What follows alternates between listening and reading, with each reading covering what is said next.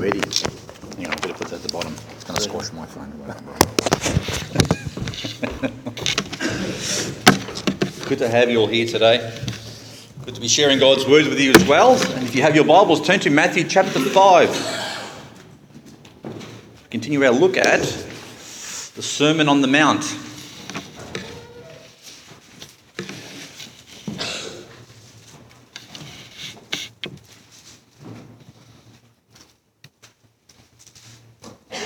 Matthew chapter 5, verse 21 and 22 today.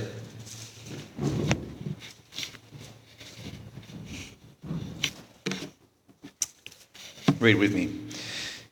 Ye have heard that it was said by them of old time, Thou shalt not kill. And whosoever shall kill shall be in danger of the judgment. But I say unto you, that whosoever is angry with his brother without a cause shall be in danger of the judgment. And whosoever shall say to his brother, Raca, shall be in danger of the council. And whosoever shall say, Thou fool, shall be in danger of hellfire. Let's go to the Lord in prayer first before we share this morning. Father, we just thank you once again for this opportunity we have to look into your word.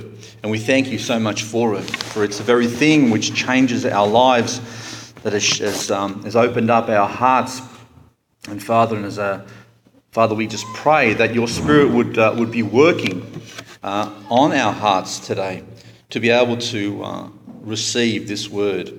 Father, we pray that our hearts would be prepared as good soil for that seed to go in and to grow and bear fruit. And we pray this morning that we would take with us what we have learned today and to put into practice. Lord, only that we might glorify you. I pray that you bless me now as I attempt to share this word that you've given to me with my brothers and sisters here. And I pray for all those, Father, who aren't here today. I pray that you be with them and bless them and bring them back safely to us. I ask this in Jesus' name. Amen. You only have to open a TV for a little while or read a newspaper to discover that our world is full of violence. We're immune from it to a certain extent over here in Australia, and we might think we're a fairly peaceful sort of place, but might speak to someone like Alan who just roams the train stations at night. You might hear a very different story.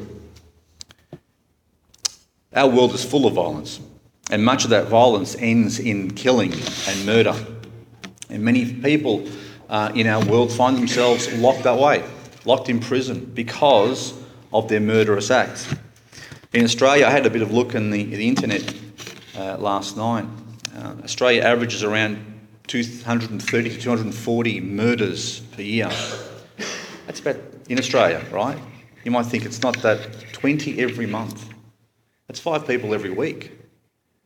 They get killed, shot, and they die because of someone else's decision to exert violence upon them, and much of that ends in death. And that doesn't count all the ones that become debilitated because of the violence as well. So people's intentions to hurt sometimes ends in death, but many times ends in people being hospitalised, and not just hospitalised, but incapacitated for the rest of their lives and affected in one way or another. So Australia is a violent place when you think about it. And much of our problem here in Australia is because of the love of alcohol, which tends to get people in the right state of mind to be doing that sort of stuff, as well as drug taking and the rest. Australians seem to love their what do they call them? Recreational drugs, which often end in violence and death too. But why is murder evil? You've probably never heard that question before, have you? Why is murder evil? Why is it wrong? You might think, well, that's obvious. How obvious is it? Well, you might say, well, it's obvious because the Bible says, thou shalt not kill. It's the passage I've read today. Thou shalt not kill. But why? Why did God make a command that says, thou shalt not kill? Well, it comes back to stealing, I think, a little bit. You know, when we say that someone's murdered someone else, we often use the phrase that their life was taken, right? So it's a bit like stealing. And that's used in common language in this world that has no concept of God and doesn't want to believe in God. But the truth of the matter is that life, someone else's life, is not yours or mine to take. And it's not just because it's theirs, but it's because it's God's. Because who was the one who gave the life in the first place? And the only one who has the right to take life is the one who gave life, and that's God. Because God owns specifically all the life that he gave. It's his still. He didn't relinquish ownership of that life. So when he gave me life in my mother's womb, to this day, he still owns me. That life that he gave to me is still his. He owns it. Whether I want to believe that or not, or whether someone else wants to believe that or not, it doesn't change, as Eddie was saying last week, it doesn't change anything about the truth. It doesn't change the truth at all. Whether you want to believe that the life that you have is yours and not God's, doesn't change the truth that it's actually God's. Only God can create life, so all life belongs to him. Man can't create life. Therefore, only God has the right to take life. And God himself declares that life to be so precious when he made it that he did something very special. He actually made it in his image. In his image. Now, God doesn't believe in idols, right? God doesn't like man making statues of God because it's not right to do that. He says, well, how can you make a picture of me or a statue of me or something else of me when it never really represents me? But God did something himself. He actually made people, men, women and children, to be in his image already. So when we see people in this world, we are seeing the image of God, just as if a perfectly made statue or representation of God exists already. And they're living. And they're living because he's the one who gave that life.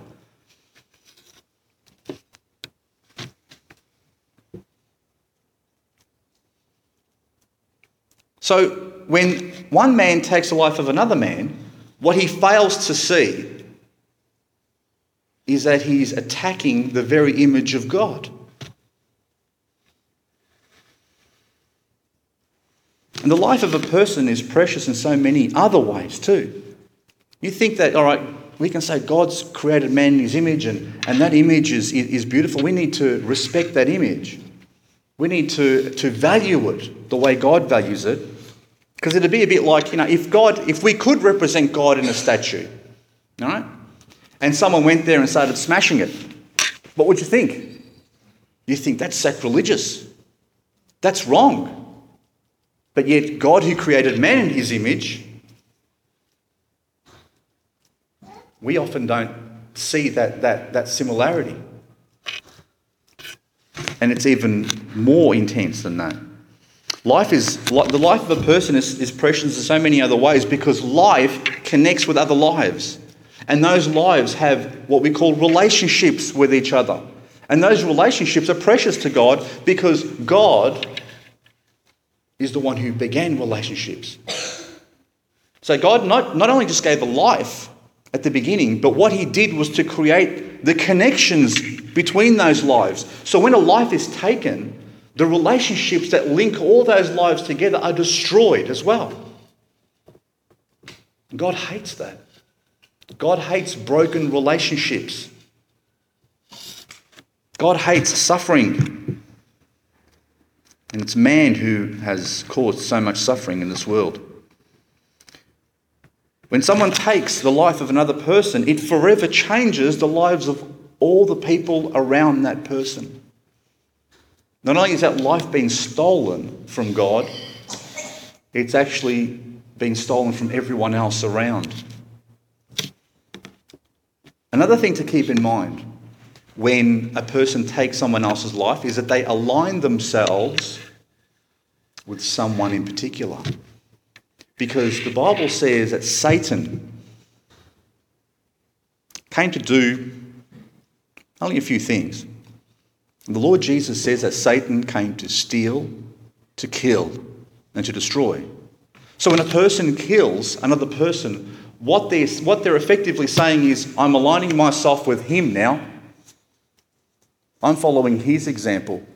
And Satan is the direct antithesis of God and would seek to destroy everything good that God has made. So murder is an evil act on a number of levels, on many levels. It steals life, it breaks relationship, it destroys hope, it causes heartbreak, and ends the precious essence that God gave as a gift. Now, how is a command, thou shalt not kill, viewed by the average person in the street? Well, most people readily recognise and agree with the commandment. Most people in the street would say it's wrong to kill someone else. And it's interesting that when you share the gospel with people and you bring up the 10 Commandments, most of them know that commandment, don't they? They may not know the other ones like coveting and those sorts of things, but they'll generally know thou shalt not kill. And it's interesting because it's normally the first one they go to justify themselves. When you ask them, do you think you're good enough to get into heaven? Oh yeah, I've never killed anyone. If I had a dime, if I had a 10 cents for every time I've heard that specific phrase mentioned, I've never killed anyone, and that becomes the standard by which they're acceptable to God. By that simple standard, they feel good enough to enter into the heaven on their own merit. But the question really should be, is that what this command is simply saying? Is that all it means? Not to take the life of another person in an act of violence. Is it saying anything more than the blindingly obvious?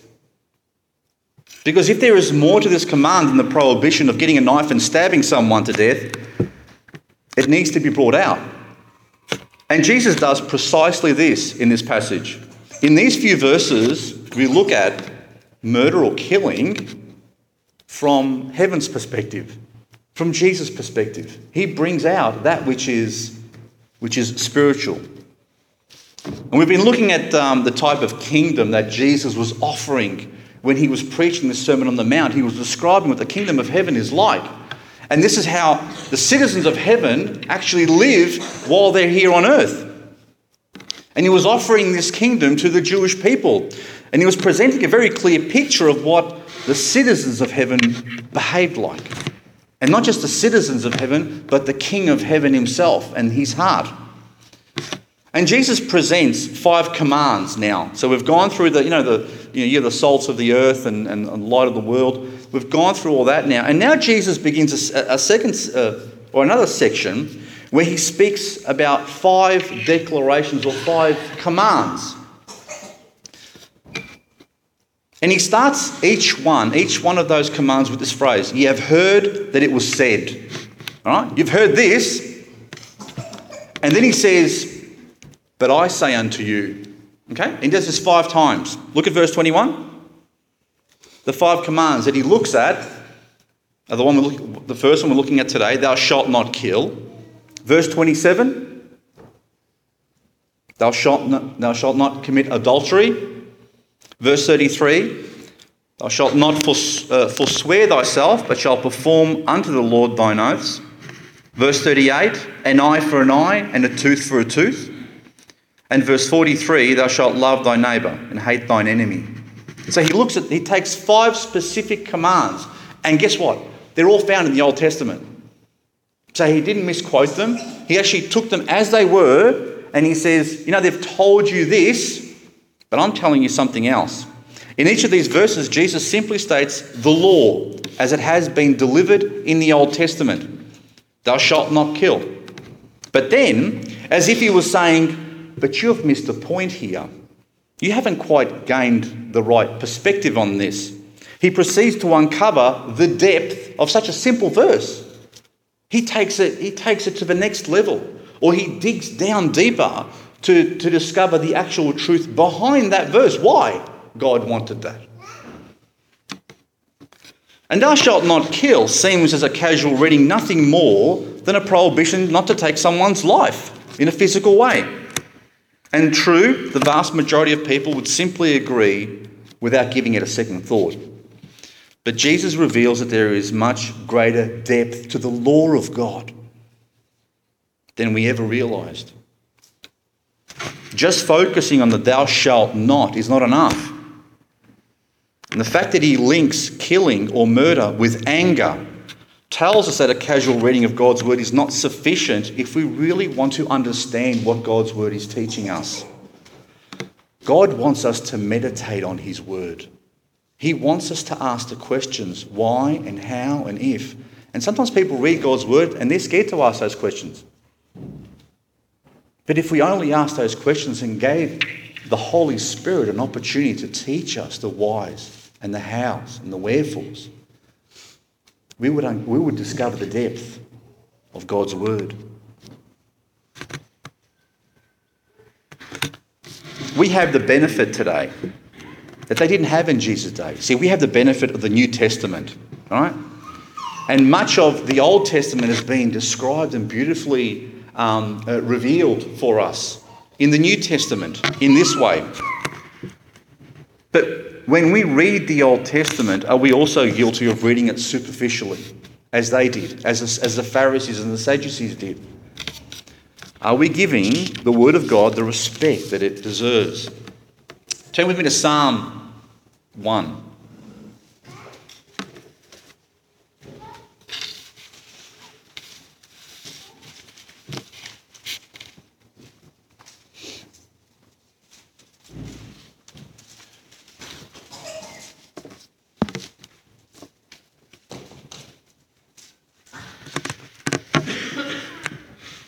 Psalm 1, verse 1 and 2 say, Blessed is the man that walketh not in the counsel of the ungodly, nor standeth in the way of sinners, nor sitteth in the seat of the scornful.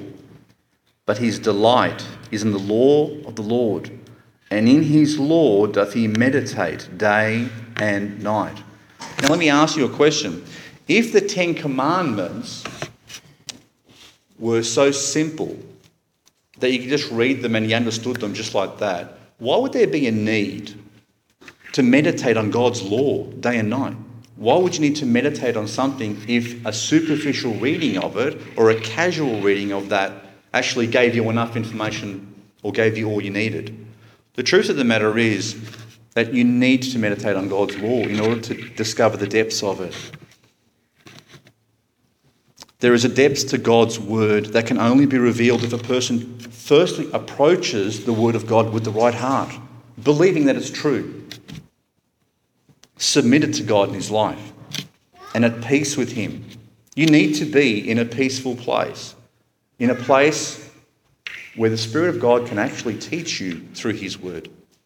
Oftentimes we don't give, or most times we don't give God's word enough time to sink in.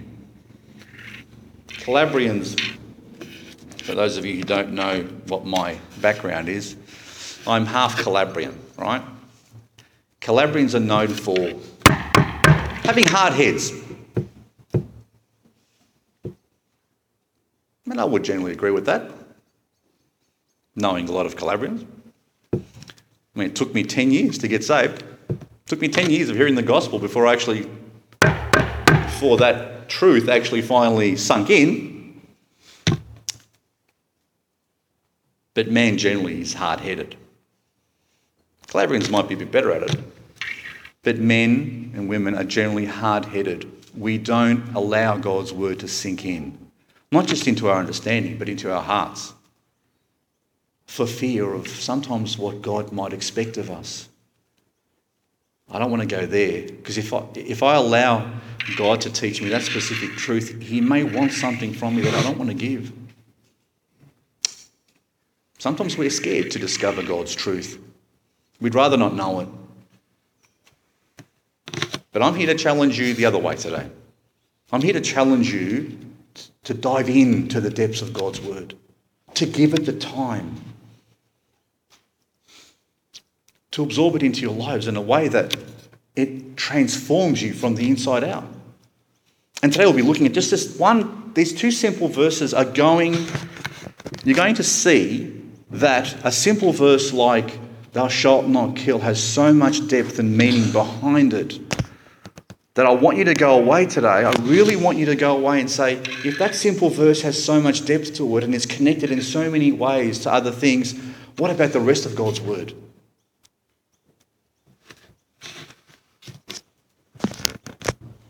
Jesus rebuked the Pharisees and the Sadducees and the scribes and the lawyers, and he continually told them off in front of the people because what they did was simply give a superficial reading of God's word.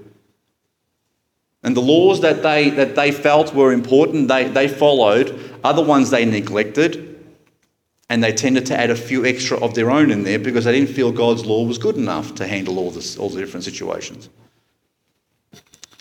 But today we need to understand one thing, that God's word is sufficient for all things. God's word is complete. You don't need more than God's word. You want to understand God's will in your life? Understand God's word. Because everything in God's will is contained in his word. And God will teach you everything you need to know about your life specifically through his word. Don't need lightning bolts and thunderings and things from on high to understand what God wants of you. Oftentimes people say, what does God want from my life? What does God want me to do? The answer is, he wants you to know his word and to live it. And if you know his word and you're living it, guess what? The rest of it you don't have to worry about. Because he's the one who opens the doors and he's the one who shuts the doors. And if you're walking on the path that he has for you, if you're walking in faithfulness, simple faithfulness, doing the things that he's asked you to do, then all of the stuff falls into place.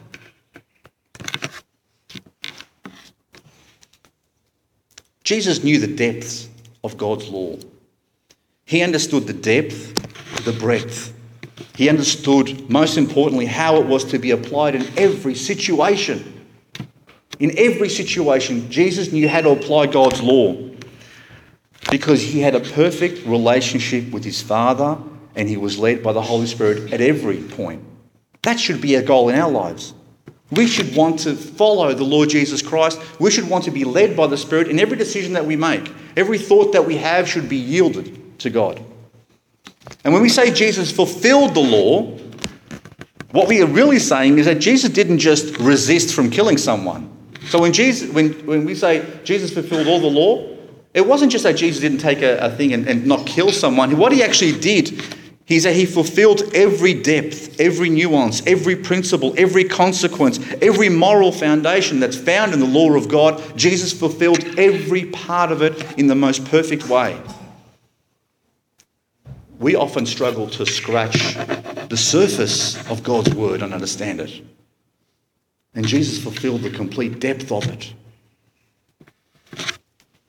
In the most comprehensive way, Jesus fulfilled the law as no other man in history had ever done, nor will ever do. He not only satisfied the written law in every sense of the written law, but the spirit of the law. And that's the very righteousness that he actually offers to us. He offers us that righteousness. Not just in a written form to say that Frank now has received the righteousness of Christ, but you know something else? He actually gives us the ability to fulfill the righteousness. So that Christians don't have an excuse to sin. No excuse. And this is the danger of relying on the traditions of men. Even in our churches. Do you rely on me for all of your truth? Have I relied on someone else for all of my truth? And have they relied on someone else for all of their truth? The Pharisees, think of this. In Jesus' day, when he was speaking to these people, the religious leaders of their day, the people they looked up to, the Pharisees and the Sadducees. And when we think of those people, we automatically think of, these guys who everyone hated and they were obviously looking bad in front of everyone. No, they weren't. They were the pastors of their day. They were the priests of their day. They were the people that everyone looked up to as the moral examples of their time. And the Pharisees and Sadducees were no doubt some of the most learned men of their time. A lot of the people were unlearned and unskilled. They didn't have school where you send your kids from the age of 5 and to the age of 17. They didn't have that. So people had to look up to these people to teach them. And Jesus rebuked these guys, these people, saying, you should know a lot better. You've learnt God's word. You understand God's word. But instead of teaching the depth of God's word to people, what you do is you teach just a superficial version of it. But what hope do the people have when the spiritual leaders don't teach correctly? They failed according to the standard that Jesus was preaching. And they put at risk the very souls of their own people because of their own sin and lack of proper teaching. But the same danger exists today, brothers and sisters. It exists today. There are a multitude of people who just rely on what the pastor preaches from the front without ever questioning what is coming out of his mouth. They never line it up with the word of God and say, hang on a sec, is he teaching right here or not? And they put their own souls at risk for their lack of understanding because they aren't willing to look at God's word and say, let me see what God is saying here, rather than just depending on something that's being regurgitated from someone else's mouth. Sure, I can preach to you here, and the Bible teaches that preaching is an important part of what goes on in a church. It's essential. But what you do with the preaching that comes through this microphone every week is the most important part. Do you test it? Do you go out there and check it against God's word? Do you then live it? Pointless me speaking multitudes of words to you if they're just going like that. The Pharisees, my hope is that I'm not like a Pharisee or a Sadducee. I would hope that I'm teaching you the depths of God's word. Because if I'm not, I stand to be judged. But if I'm not, it's not just me who will be judged. It's you. For failing to keep me to account, to hold me to account. For failing to understand the word of God yourselves. Let's have a look what Jesus revealed in this command. Verse 21 says, "Ye have heard that it was said by them of old time, Thou shalt not kill, and whosoever shall kill shall be in danger of the judgment." The term judgment here refers to the local courts of their day. So if you killed someone, just like today's court, bang, off to court, the case was brought against you, there might have been witnesses. If you were found guilty, then you suffer the consequences of that court. Okay? Fairly a simple idea. If you're prosecuted and convicted and found guilty, you were classed as a criminal, as a murderer. And it's simple enough to understand. But Jesus adds another dimension to this whole thing when he says in verse 22, "But I say unto you that whosoever is angry with his brother without cause shall be in danger of the judgment." Again, hang on a sec. Danger of the judgment? How does that work? Hang on a sec. One minute, Jesus is saying, if you kill someone, you're in danger of the judgment. But I say to you, if you're angry with your brother without cause, you're in danger of the judgment too.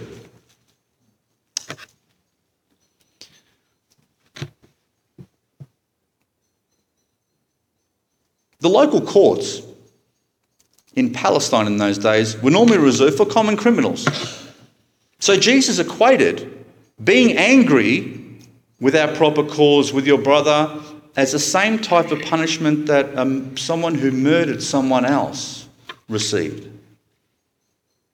And then he goes on and he says, "And whosoever shall say to his brother, Raka, shall be in danger of the council." Well, what's the council? When you call someone Raka, stupid, it sounded, when you said the word, it sounded a bit like spitting. You know the noise I'm thinking of. And Jesus says, if you All right, you're angry with your brother. You're in danger of going to the courts and being judged the same way. And then he says, well, if you call your brother stupid, you're actually in judgment from the Sanhedrin Council, which was another level. It was a bit like going to the High Court, where the really bad criminals went to. The bar has just been raised. So you're in danger. If you shout out, "You stupid," you just earned your special place in the High Court. And then he brings it to another level. He says, "But whosoever shall say, 'Thou fool,' shall be in danger of hellfire." I don't need to explain what hellfire is to you, but it's a place where there is no escape. There is no escape from this specific prison. There is no time limit. You know, if you break a law in Australia, there might be a certain amount of time that you have to spend in jail, but after that, you're free to go.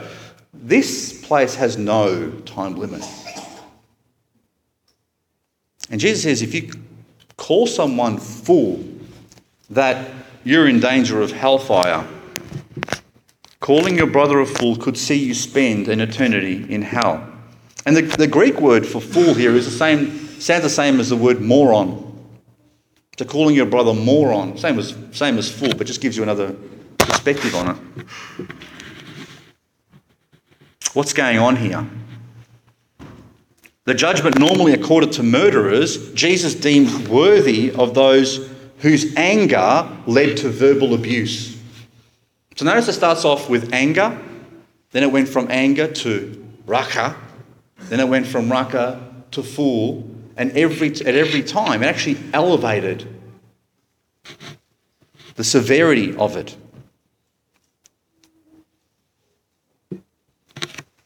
What's going on? Well, turn to Matthew chapter 12 with me.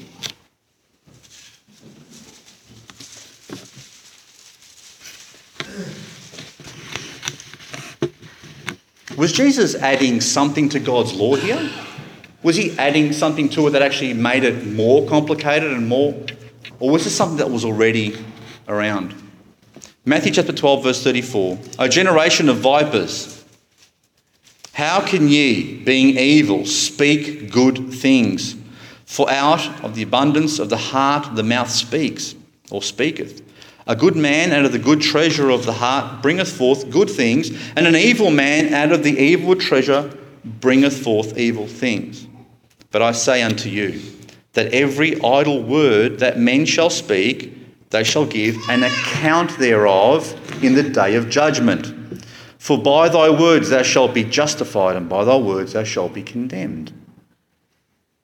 Jesus continues the same teaching elsewhere. In other words, every idle word, and we say idle, just a passing word that people say, will be judged by God. Jesus raised the bar. How high is that bar now? How many idle words do people speak on a daily basis where they're saying fool, idiot, moron?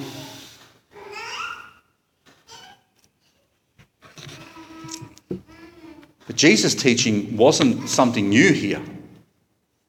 If you go to Proverbs chapter 6 with me, let's go back a little bit and let's see what the Old Testament had to say about anger and words.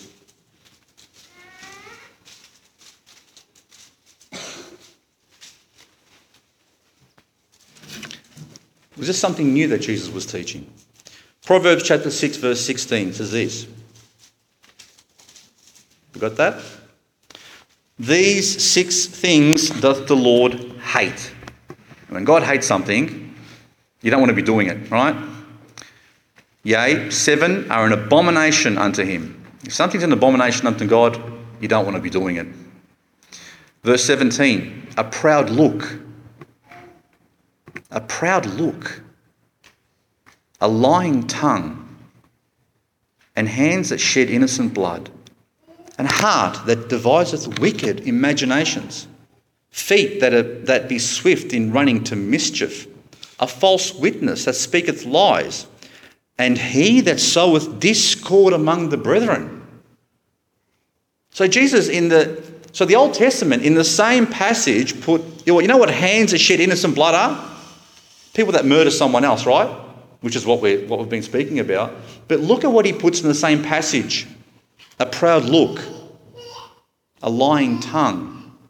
So the words that people speak and the imaginations, it says in verse 18, and the heart that devises wicked imaginations. In other words, you devise things in your mind. You think things about other people. You have evil intents. Are as evil to God and hateful and an abomination to God as much as someone whose hands are shed innocent blood.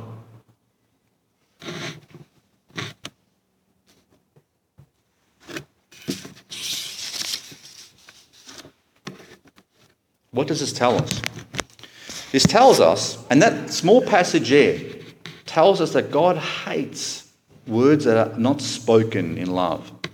He hates the heart and the mind that devise evil things, that think evil thoughts, that put other people down. You may not speak those words, but if in your mind you have something against someone else, and you hate that person in your heart or in your mind without doing anything, God hates it just as much as whether you called them a fool and if you shed their blood. God hates it from beginning to end. And that death, that murder at the end is just a culmination of the one process. It starts with anger.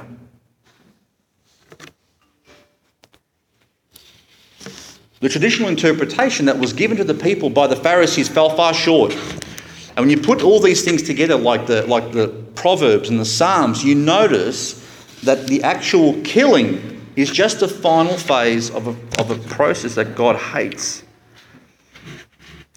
The righteousness of the scribes and the Pharisees only condemned murderers when they had killed, right? When those hateful emotions manifest themselves into fruit that cause death. In other words, the Pharisees and the Sadducees had no problem with people hating each other. So they may have had in their congregations people that despised each other. They never pulled them up. They didn't see that as an issue. Or being angry one with another wasn't an issue for them. It was only when they actually killed each other did they have a problem with it. But Jesus teaches clearly here that their concern should have been when the anger commenced, when the hatred was already there in the heart. Because God hates that as well, because God knows that specific thing leads to someone being killed. And they failed. They failed in that very thing. Their goal should have been the restitution and reconciliation of their people one to another.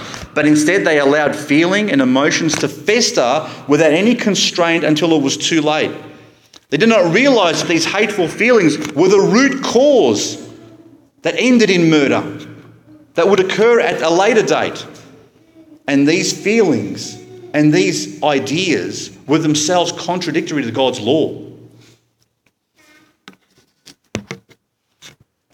The law always taught that anger was wrong.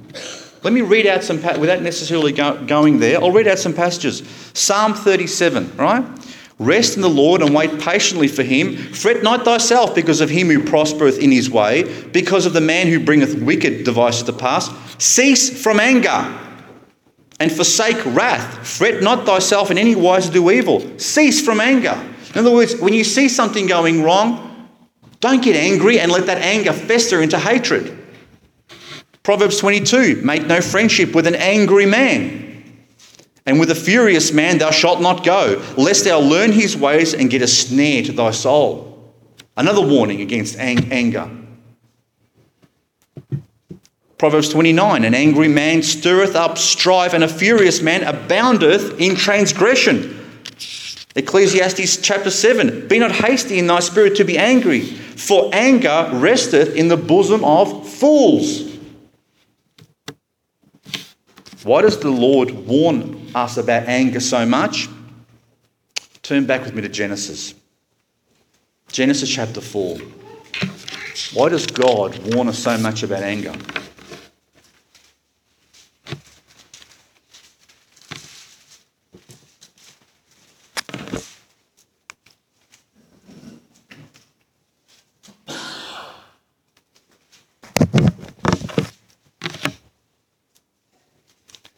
Genesis chapter 4, verse 3. Read with me. And in the process of time it came to pass that Cain brought of the fruit of the ground an offering unto the Lord. And Abel, he also brought of the firstlings of his flock and of the fat thereof. And the Lord had respect unto Abel and to his offering. But unto Cain and to his offering he had no respect.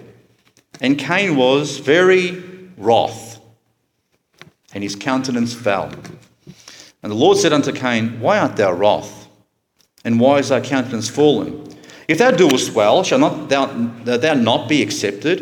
And if thou doest not well, sin lieth at the door, and unto thee shall be his desire, and thou shalt rule over him. And Cain talked with his Abel his brother. And it came to pass, when they were in the field, that Cain rose up against Abel his brother and slew him. Do you see where it started? Cain was doing something wrong. Abel was offering the firstlings of his flock, as God had commanded. Cain was a tiller of the ground and offered his fruits of the ground. And God said, But I didn't ask you for the fruits. I wanted a lamb. I wanted something from the flock. So Cain had to go to his brother to get the thing. But because Cain had pride in his heart already, he kept on offering the fruit of the ground to God. And God says, That's not what I want. You're doing wrong. But the more that he did wrong, the more he got upset, because God wasn't accepting his sacrifice, but he was accepting his brother's sacrifice. So what does he do? It says here in verse 5, But unto Cain and to his offering he had no respect, and Cain was very wroth. What's wroth? He was angry. What's he angry for? He's doing the wrong thing. So he becomes angry. And God says to him, Be careful. God warns him and says, I'll accept you if you do the right thing. Listen to me, Cain. I'll accept you if you do the right thing.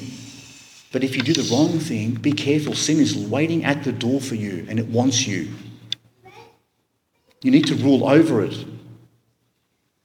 But notice the progression here.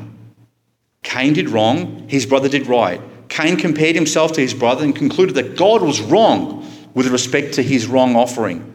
And as a result, Cain becomes wroth or angry. God knows that he's angry, so God warns Cain and says, You're vulnerable to sin now. So what are you going to do with that anger, Cain? Are you going to do what's right, or are you going to do what's wrong? Cain now had a choice of what to do with his anger. He was angry. He was wrong in the first place to be angry, but what he does with that anger then actually makes the problem seriously worse, or goes back and fixes it up. What does he do? He chooses to hate God, to blame God, because God wouldn't change his rules for him. And as a result, his hatred turned toward his brother, whom God did accept. And that hatred, that anger turned to hatred, which turned to murder. That's why the New Testament, in the Old Testament, warns us of our attitudes and our feelings. You know, God created us with feelings, right? Are our feelings always in line with the truth of God, or with the Word of God? They're not. Oftentimes our feelings are the result of our fallen nature. So the first feelings that immediately come to you are often the wrong feelings.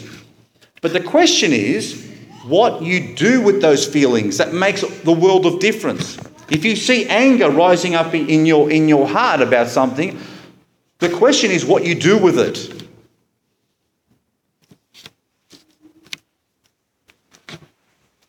That's why Ephesians chapter 4 verse 31 says, Let all bitterness and wrath and anger and clamour and evil speaking be put away from you with all malice. Put it away from you. The rising up of anger in most people is a result of our fallen nature. And often the emotions that we feel aren't the right emotions. And they lead us in the wrong direction.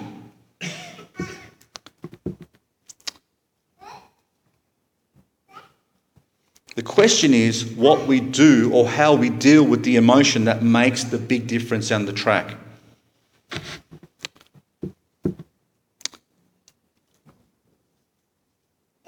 Your anger, if you leave it to fester,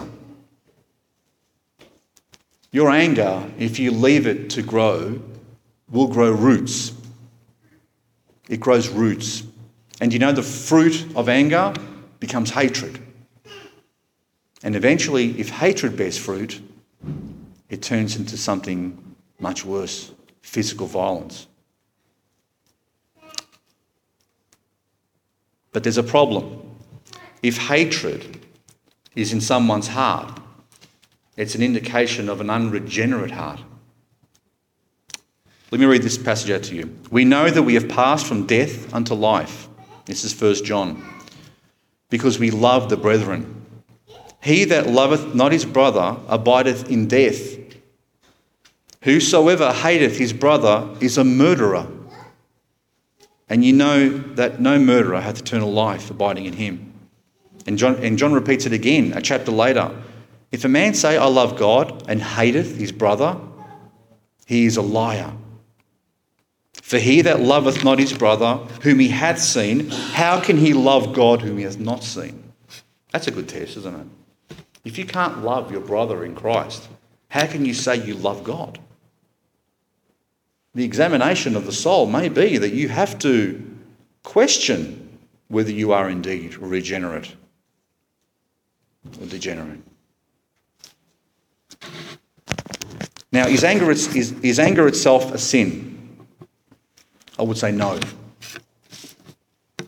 And you might say, well, hang on a sec, haven't you been saying that anger's wrong? Well, you can be angry about some things, the Bible says.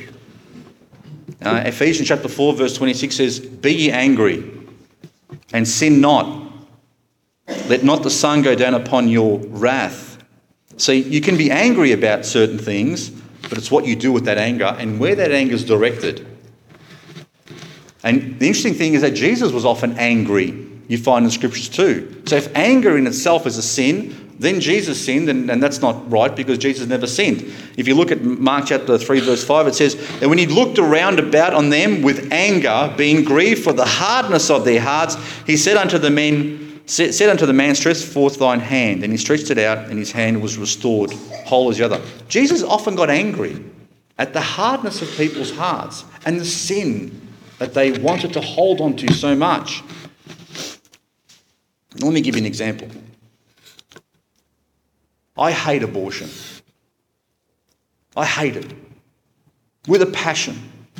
I get angry when I hear about it. Because when an unborn baby is killed within its mother's womb, it's contrary to everything I believe the Bible teaches.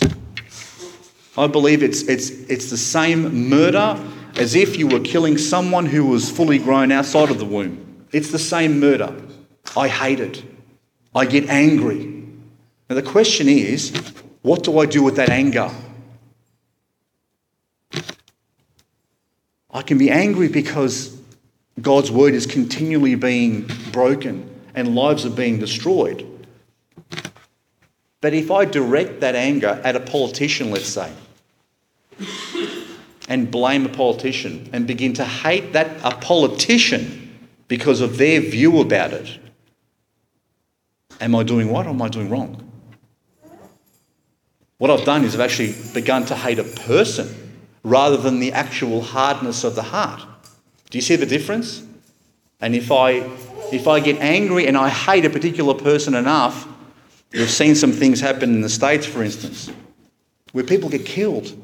And it's because what they've done, instead of having righteous anger, they've turned it into personal anger and hatred towards people and individuals. It's a bit like looking at an unsaved person who's in the depths of sin and saying, I hate that person. Well, how can you hate that person? It doesn't make sense. God calls us to go and rescue that person and save them from that sin.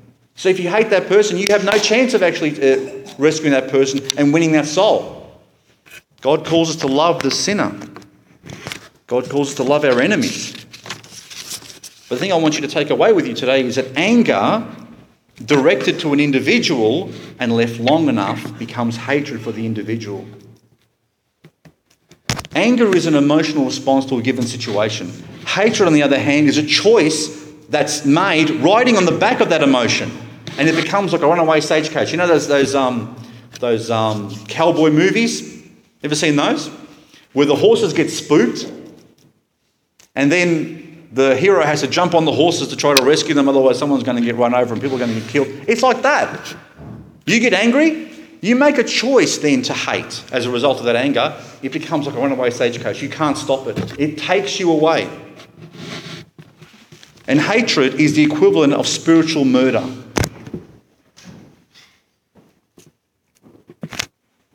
That's why James says, "Wherefore, my beloved brethren, let every man be swift to hear, slow to speak, slow to wrath, for the wrath of man worketh not the righteousness of God." Let me conclude. Jesus brought out the depths of God's law. So understand this. When you read the Word of God, understand there is much depth to it. Much depth. And that takes time to dig out. If you want to really grow in the Lord, give yourself time for that. Give yourself time to absorb God's Word. But more importantly even, is that have a willing heart to live that Word. It's like I was talking during communion time. God wants to do two things: to know God's Word and to live it. He wants us to know it and to live it. And by living it, it means you're also sharing it. And if you share it and you have a life that's consistent with that message, people are more likely to listen to what you're saying.